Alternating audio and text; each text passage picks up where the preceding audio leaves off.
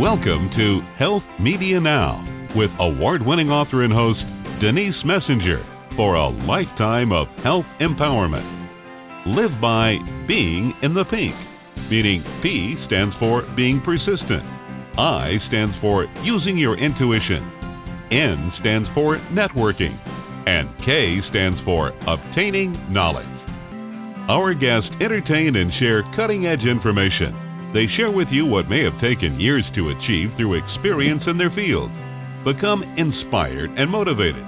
Reach your full potential with fascinating tips and products.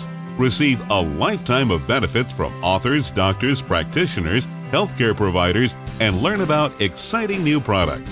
You asked for it, and we deliver.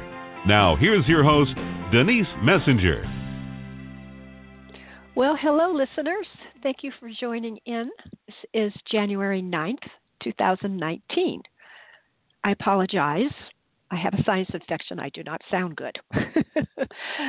So we're still going to have our show, and we will get through this. My special guest is Mark Gober, and he'll be talking about how the brain does not create consciousness. He has a really interesting background, and I'm just going to bring him on so he can talk more and I can talk less. Hello, Mark. Thanks for joining us today. Hi, Denise. Thank you for having me. And I'd be happy to start with my background and information on the book, and we can take it from there. Excellent. Okay. So my day job is in the business world. I'm a partner at a firm called Sherpa Technology Group based in Silicon Valley, and we advise companies that have important innovations on their business strategy and on their intellectual property strategy. And so I've been doing that for about 9 years. And prior to that, I worked in investment banking with UBS in New York, working on capital raising, mergers and acquisitions, and things like that. But it was during the financial crisis. So I started in 2008 and left in 2010. So I saw all the fun stuff that was on the news and learned a lot in that period. But the topic of my book that you referenced, it's called An End to Upside Down Thinking. It's related to consciousness in the brain, and which really doesn't have much to do with my day job or my business profession. So they're like kind of separate worlds. And I never really had an intention to write a book or to study these topics until my first inspiration was in August of 2016. I heard a podcast. A woman on a health show talked about her psychic abilities and abilities to communicate with the deceased and working with energy to heal people. I just never heard of these things in any serious way before. So I remember that I was super interested in what she was saying, like intrigued enough to listen for a whole hour plus. And at the end of that show, the woman, whose name is Laura Powers, she mentioned that she has her own podcast called Healing Powers, where she interviews other people that have had similar personal experiences. So I at the time was looking for a new podcast to listen to. So I would turn the Healing Powers podcast on during my drive from San Francisco down into the peninsula. And we can have lots of traffic here on the 101 highway. So that would give me time. It always gives me time to listen to podcasts and to different audio things. So I ended up listening to basically all of the episodes on Healing Powers from 2016 when I started all the way back to the earliest episodes that were in 2011, just within a few weeks. And I realized at that time, like, oh my goodness, there are so many people that are independently describing a picture of reality that I've never heard of before, and that if any of these things that they're talking about are real, then it implies a massive shift, not only in scientific thinking, but in a more personal sense, like who and what we are as human beings and what reality is. So I then started to do research on my own, and I started to read books and listen to more podcasts and see what the experts were saying. And I came across a lot of really credible research that I just was shocked to find out existed. And like the U.S. government studies, Princeton University had a lab for almost 30 years run by the former dean of engineering that studied these things. The University of Virginia's Division of Perceptual Studies at the medical school there, they've been studying these sorts of topics. So I researched for about a year without plans of writing a book, but it was all just for me to understand reality and to things, whether life has meaning, just very big questions. And I remember that during that period, I started to tell friends about this information. At first, I was very hesitant to talk to anybody about like psychic abilities and communicating with the deceased. And it was too outlandish. And I didn't really know the facts. I just had like bits and pieces. But over time, I started to become more comfortable framing it to people who have a more conventional background. And the responses I got were actually very positive, where people would say, wow, Mark, remember that dinner we had where you told us about the research you were doing? I've been thinking about those topics, and it's shifting how I think about my own life. I mean, things like that over time. Oh, that's great. Yeah, so it was really positive feedback. And so I said, something in me said, why don't you just write a book about this and put it on paper? Because I had all this research in my head after doing a lot of research for a year. I mean, when I wasn't in the office, I was spending most of my time researching these topics. It was an intense period. So I had all the information in my head, or a lot of it, and I decided in the summer of 2017 that I would put it down on paper and hopefully make the information accessible to people, so that like I was having one-on-one conversations with friends and family members, and it seemed to have an impact. By writing a book, I thought I would be able to do that on a broader scale. So that's what prompted my writing the book, and I ended up writing it pretty quickly. The actual writing of it happened over a few weekends in July of 2017 in between work, but the chunk of the big bulk of the work came in that prior year where I was actually doing the research.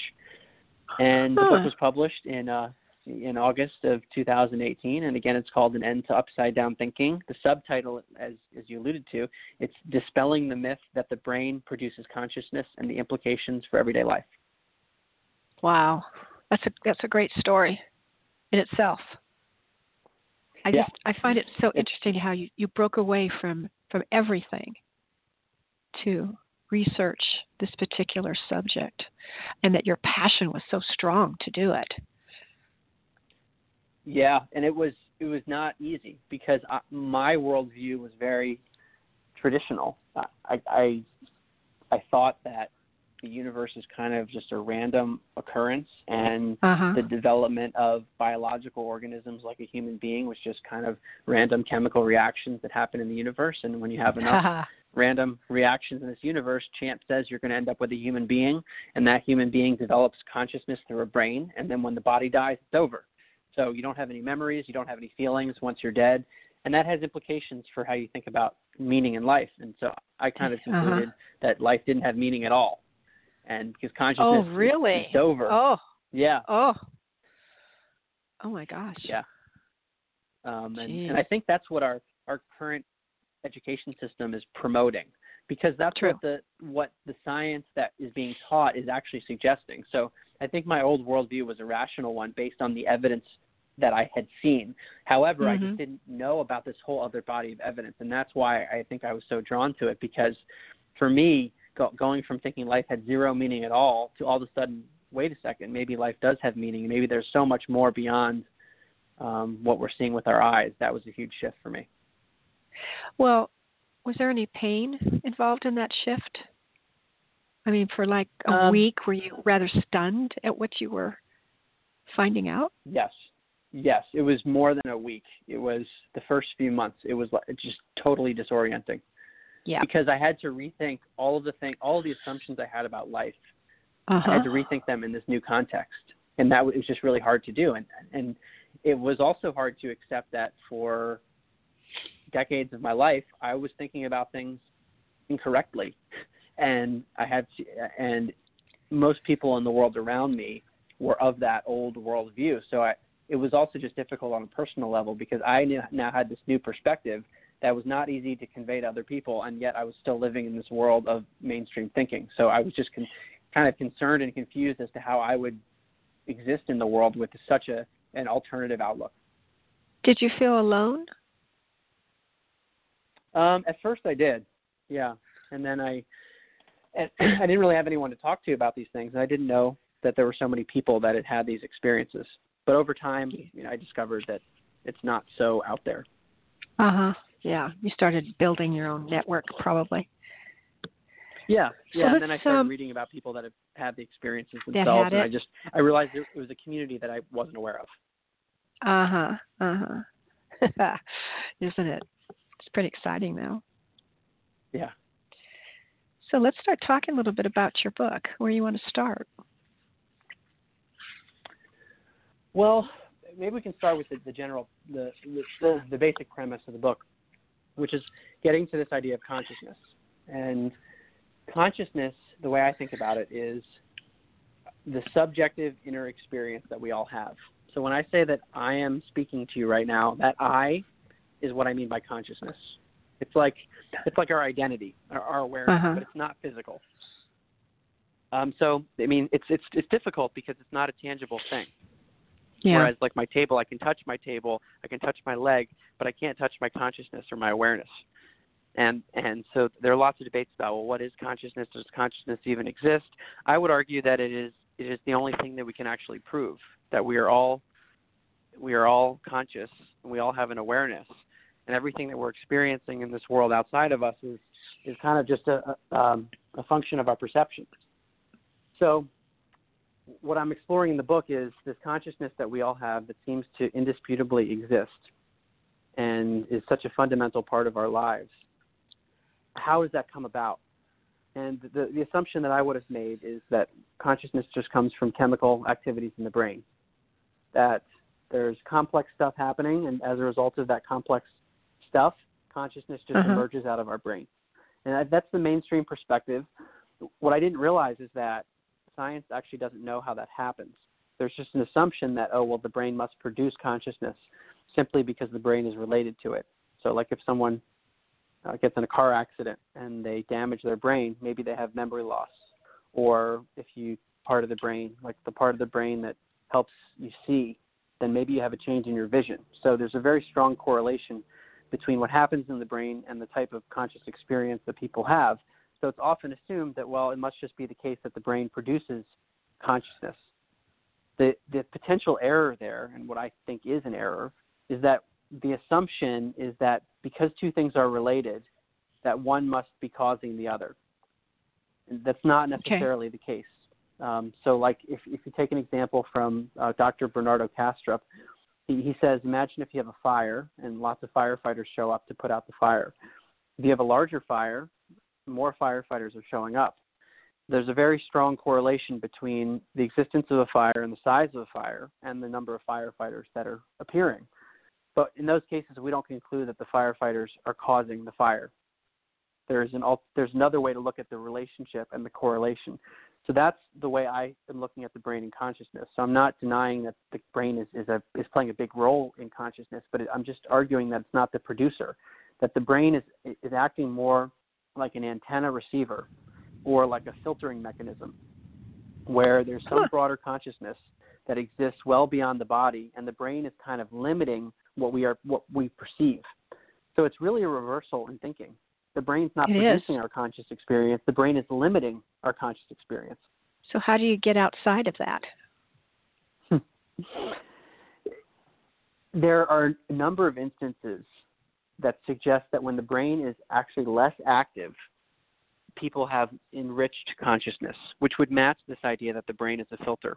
And there are many people throughout the ages who have made arguments like this, including Aldous Huxley, who called the brain a reducing valve. And that was mostly in the context of psychedelics, where people have these ultra-real experiences where they're in other realms. But there's some recent studies on that which suggest that those experiences happen when the brain is actually having less functioning. So an analogy is if you imagine that consciousness is kind of like the sun, and the brain and our thoughts and our feelings and emotions are all like clouds, then when you remove those clouds or when you reduce the brain's functioning, then more consciousness is shining through. And maybe that's what happens with psychedelics, is that we're reducing brain functioning in a certain way, and then consciousness that was typically filtered out is now able to be experienced. Are there any other ways? Example, so there are a number of examples that I show in the book of this phenomenon of reduced brain functioning associated with enriched consciousness.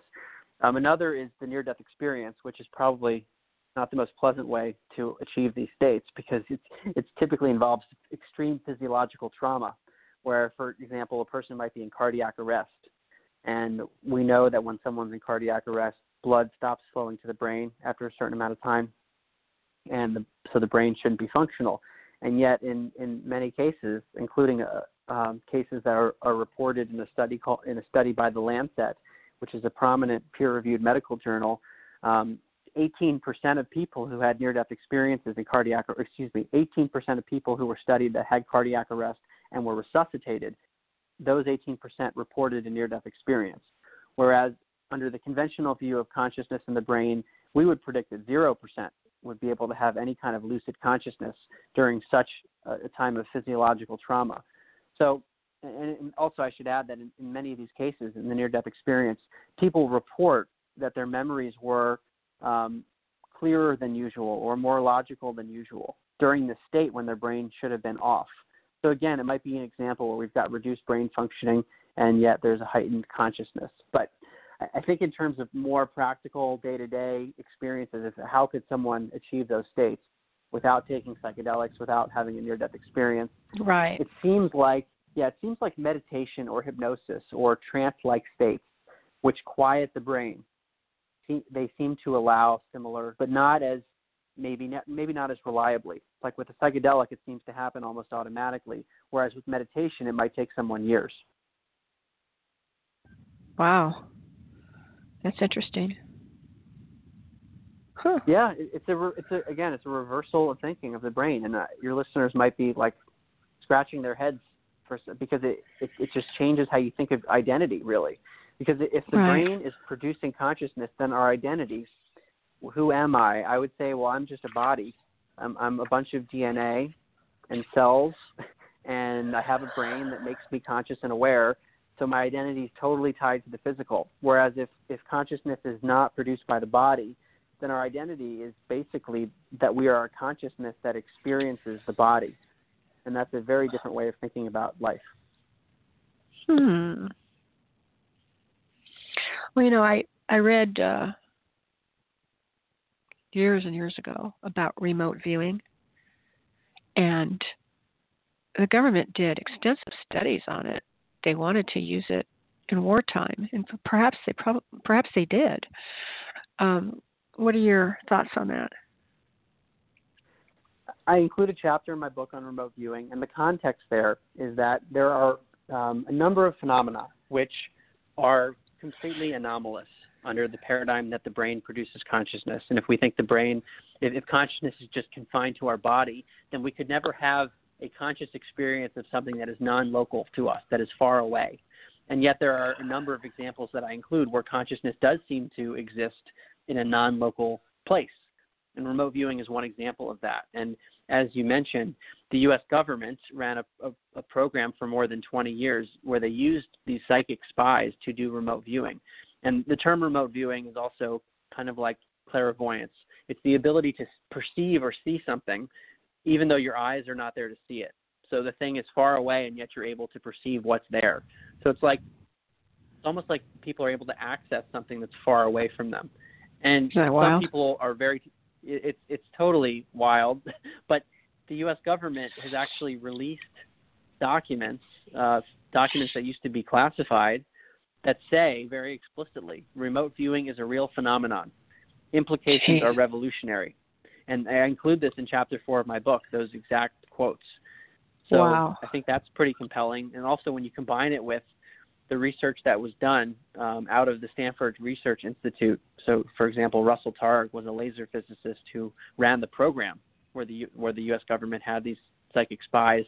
He's written tons of stuff on this. He wrote a book more recently called The Reality of ESP, where he chronicled the remote viewing studies that were done. And when you look at the actual remote viewers themselves who were in the programs, and now they're speaking publicly about it, they all talk about what was done. Former U.S. President Jimmy Carter confirmed that remote viewers were used to find a downed Russian bomber that was lost in an African jungle. Previously, they couldn't find it, and they used remote viewers to locate this thing. So it's an example to me where you have many independent areas that seem to be pretty credible, all pointing to the same thing. And if we recontextualize consciousness as not being confined to the brain or to the body, then we can actually rationalize that these things could be real. Because if consciousness isn't produced by the body, then these phenomena like remote viewing, they're not paranormal. They're what you would predict to be true. Huh. So would you say in one sense that there really isn't death? Only of the physical body? That's how I see it now. I see death, that what we typically call death, where the body dies, as being a transition of consciousness. Whoa. And where do we go? Well, who knows? Because we can't really know until we're not living in the physical body anymore. Like the near-death experience is close because the person is clinically dead, but they still come back into their bodies. They're not fully dead. Yeah, that's right. There are lots of debates about, well, maybe the near-death experience is just a hallucination. I have a whole chapter on the near-death experience and examine it from this lens, and I haven't seen a compelling argument to suggest that the brain could be producing these experiences, because the brain is so impaired, or it's fully off.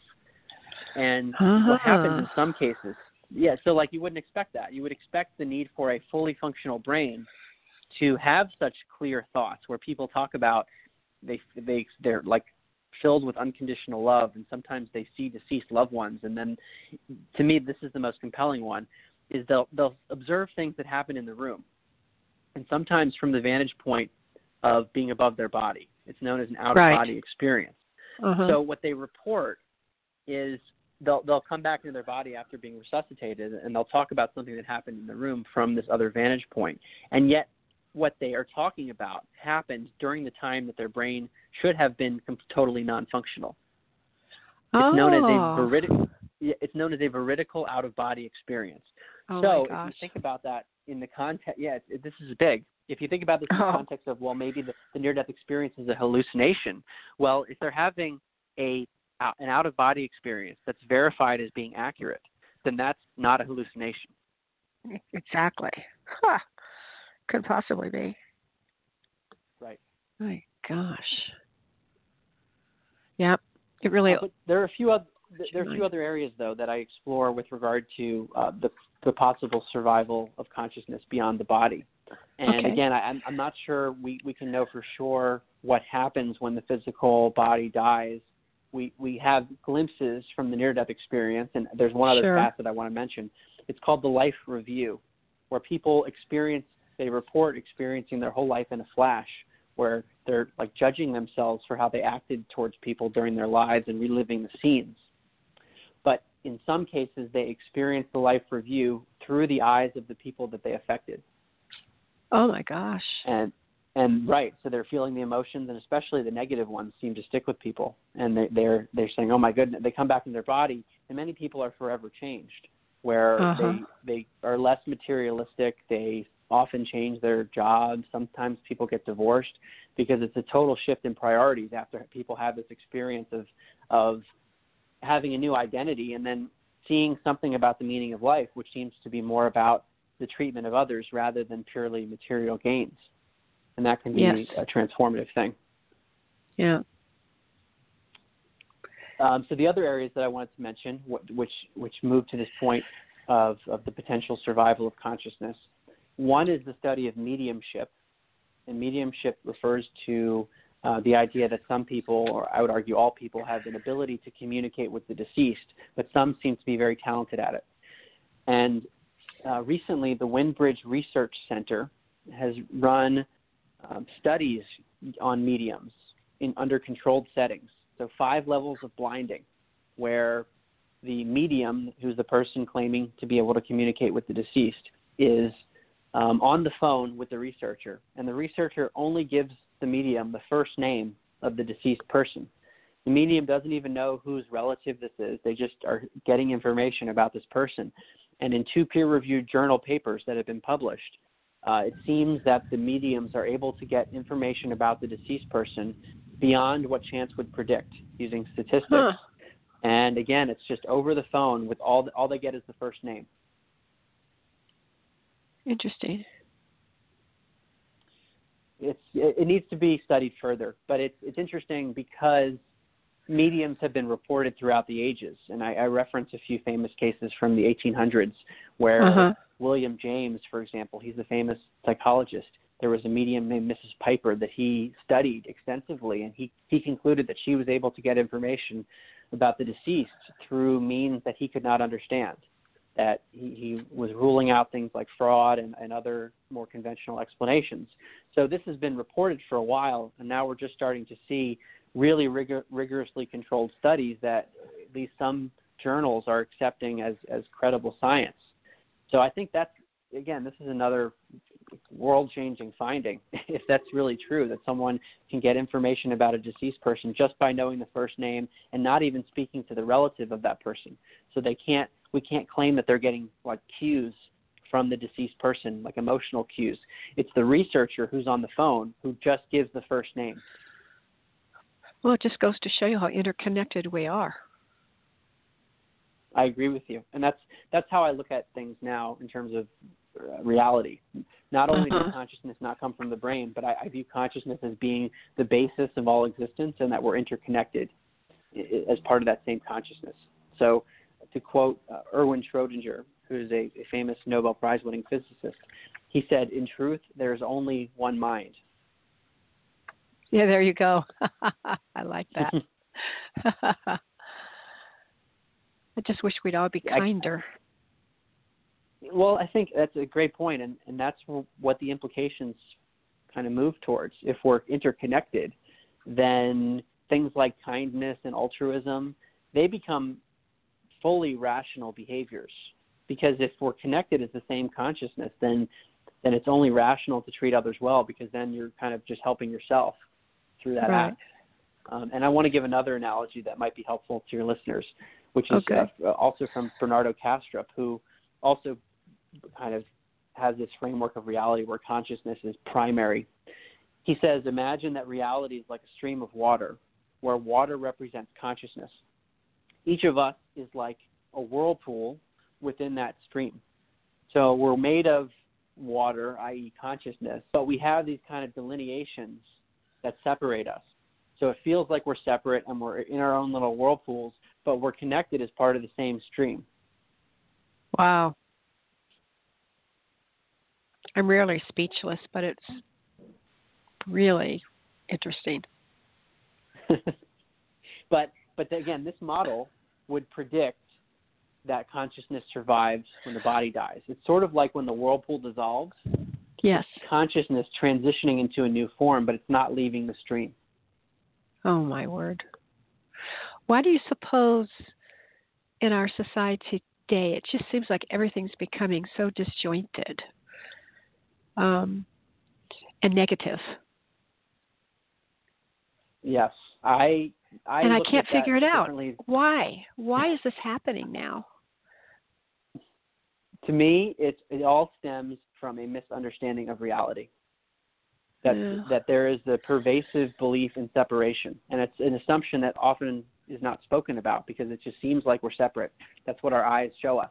I'm standing here, someone else is standing over there, that tree is over there. And we don't see the interconnectivity. But I think this new paradigm of reality that puts consciousness in a new place, where consciousness is fundamental rather than just a random byproduct of physical matter through a brain, that brings us into a different picture of reality. And I think if, as a society, or many people in society, we can start to adapt to what science is suggesting, then I think behaviors will become less negative, because it will be irrational to have that negativity.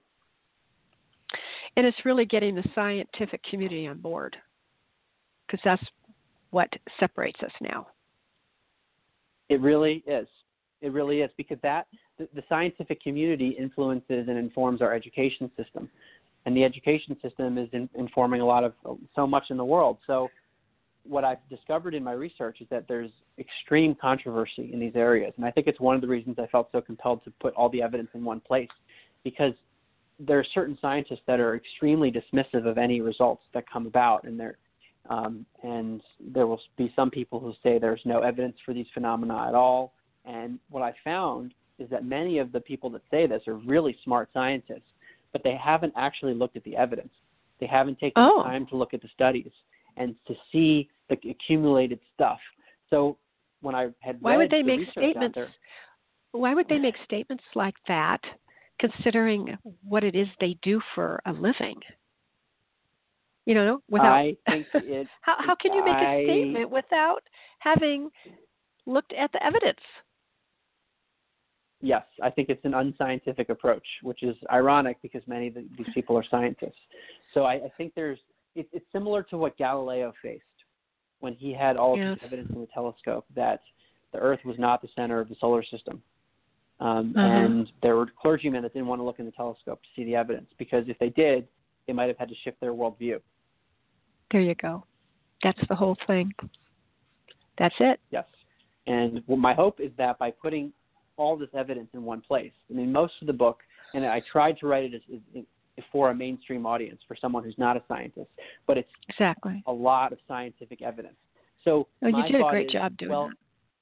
Well, thank you. But I mean, if you can disprove all of the studies that I referenced and all of the U.S. government programs and everything, then, okay, maybe that there's not anything here. But to me, it becomes very difficult without any reason to do it to be able to shoot down all of the evidence.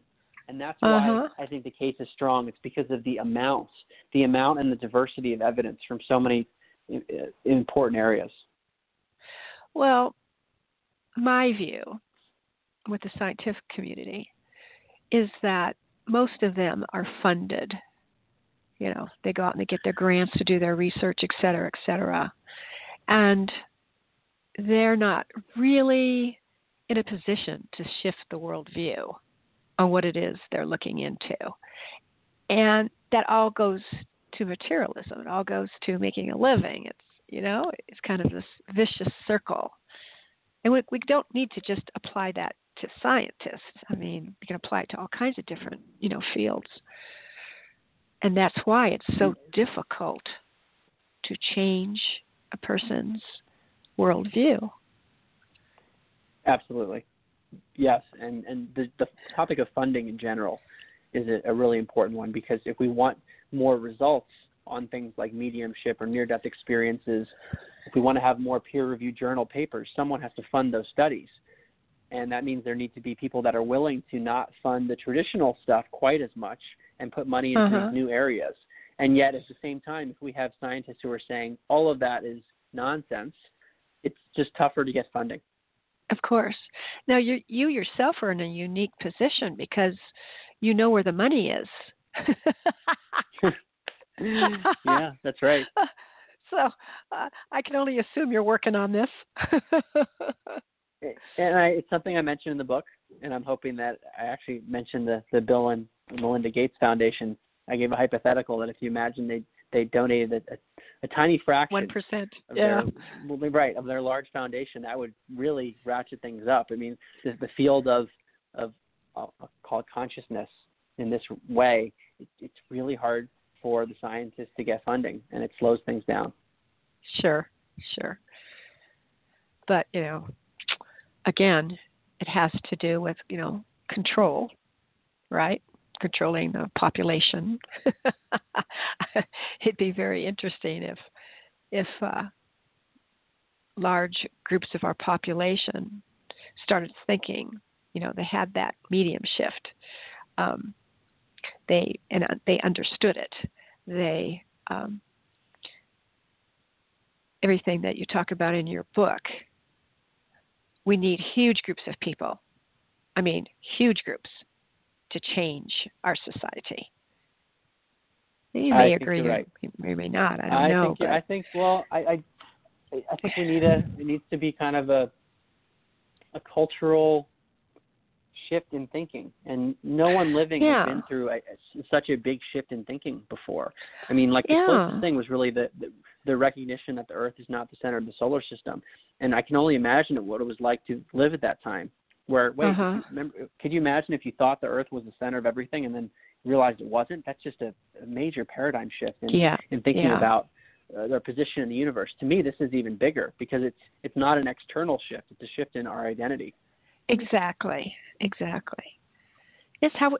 a programming. It's how we've been programmed from the day we stepped into the schoolroom.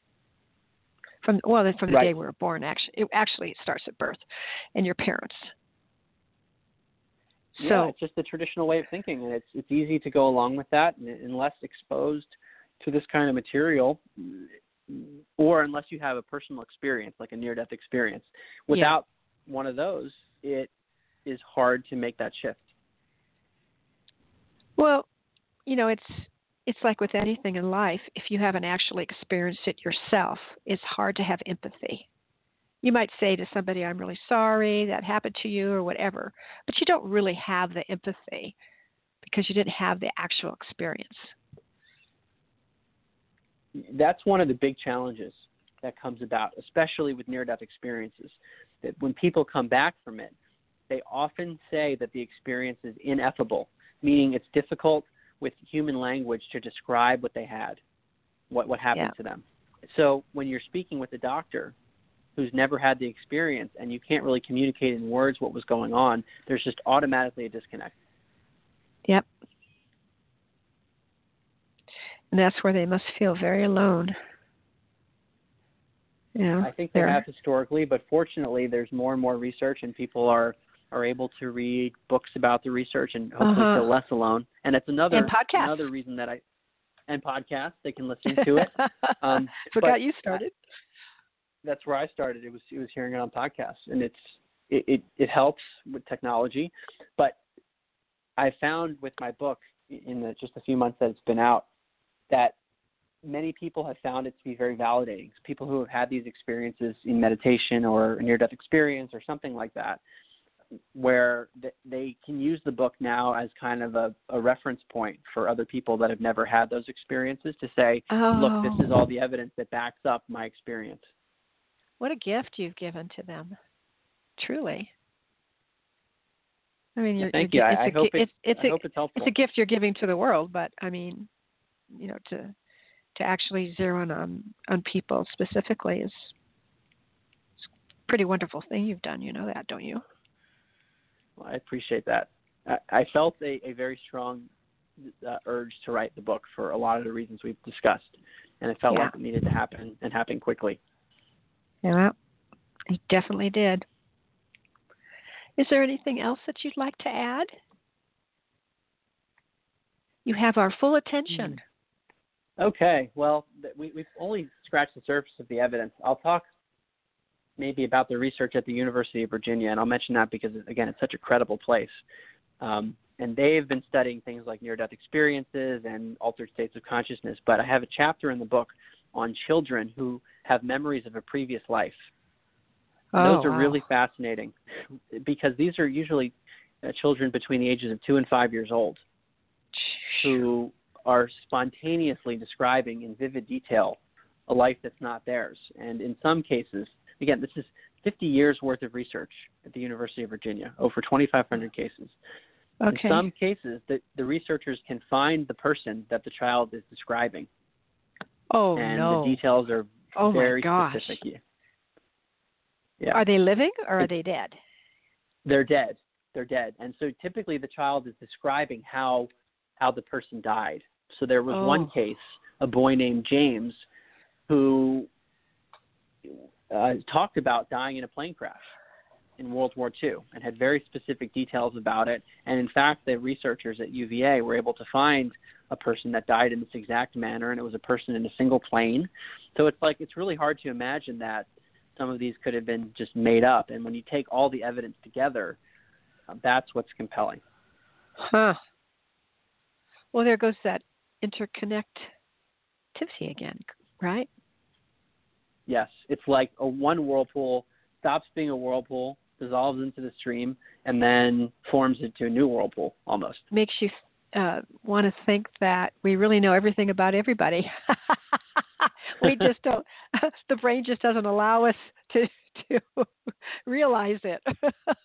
That's a really good point, because this does imply that if we are just a stream of consciousness and have had other experiences, there's almost a built-in amnesia that we're all experiencing. There's some block that we're having to knowledge and past information. Why is that there? And it raises all kinds of questions about just how life works.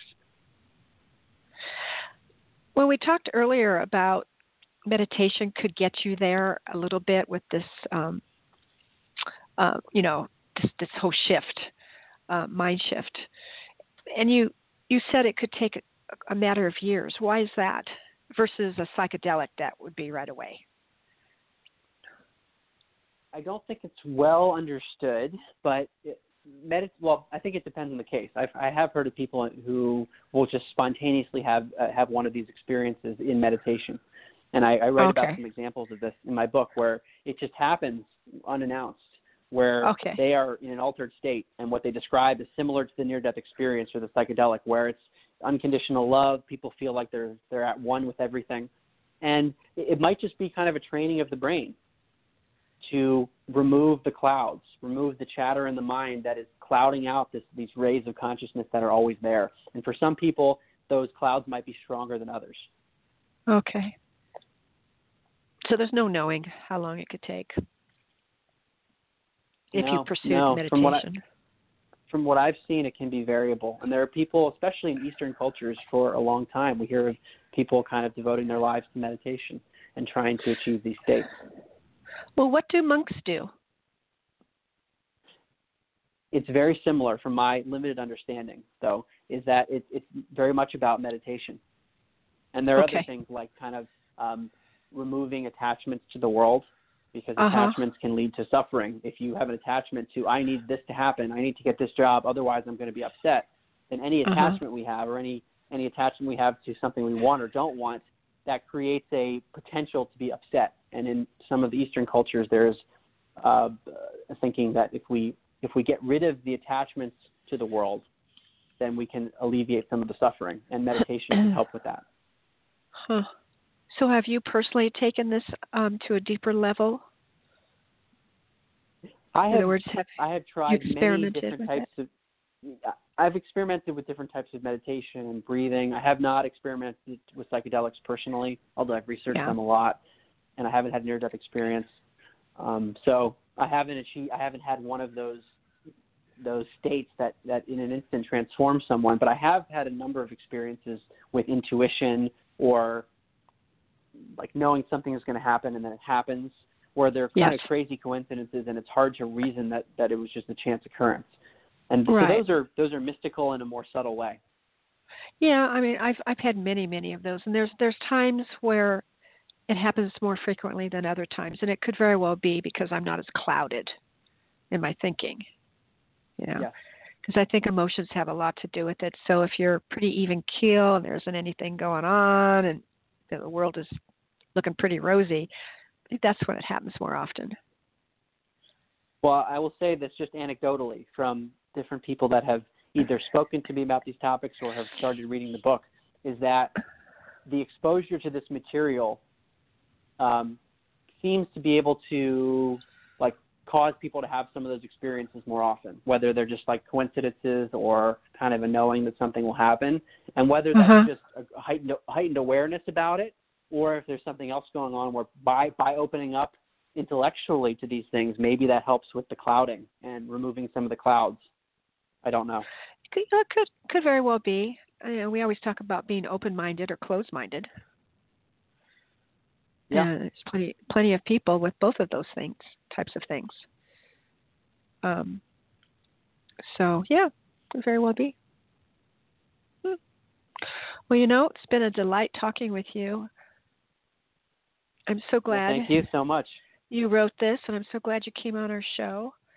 And why don't you tell the listeners where they can purchase the book and any other information that you would like to impart with them?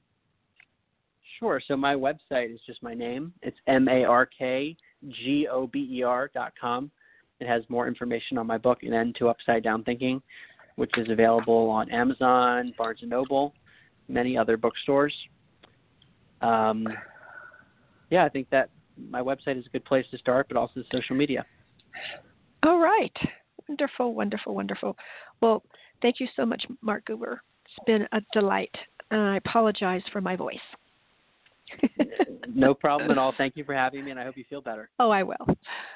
All right. Well, until next time, thank you for joining us. We all really appreciate it. Bye-bye for now.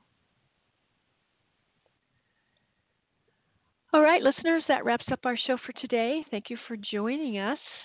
We'll be back next Wednesday, same time, same place, with another glorious guest. Please be well. Bye-bye.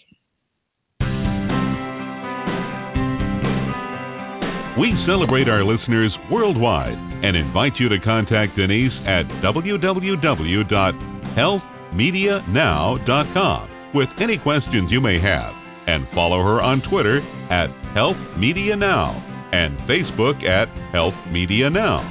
For those interested in an advertising campaign on her show, contact Lisa at knowledgeworkspub.com.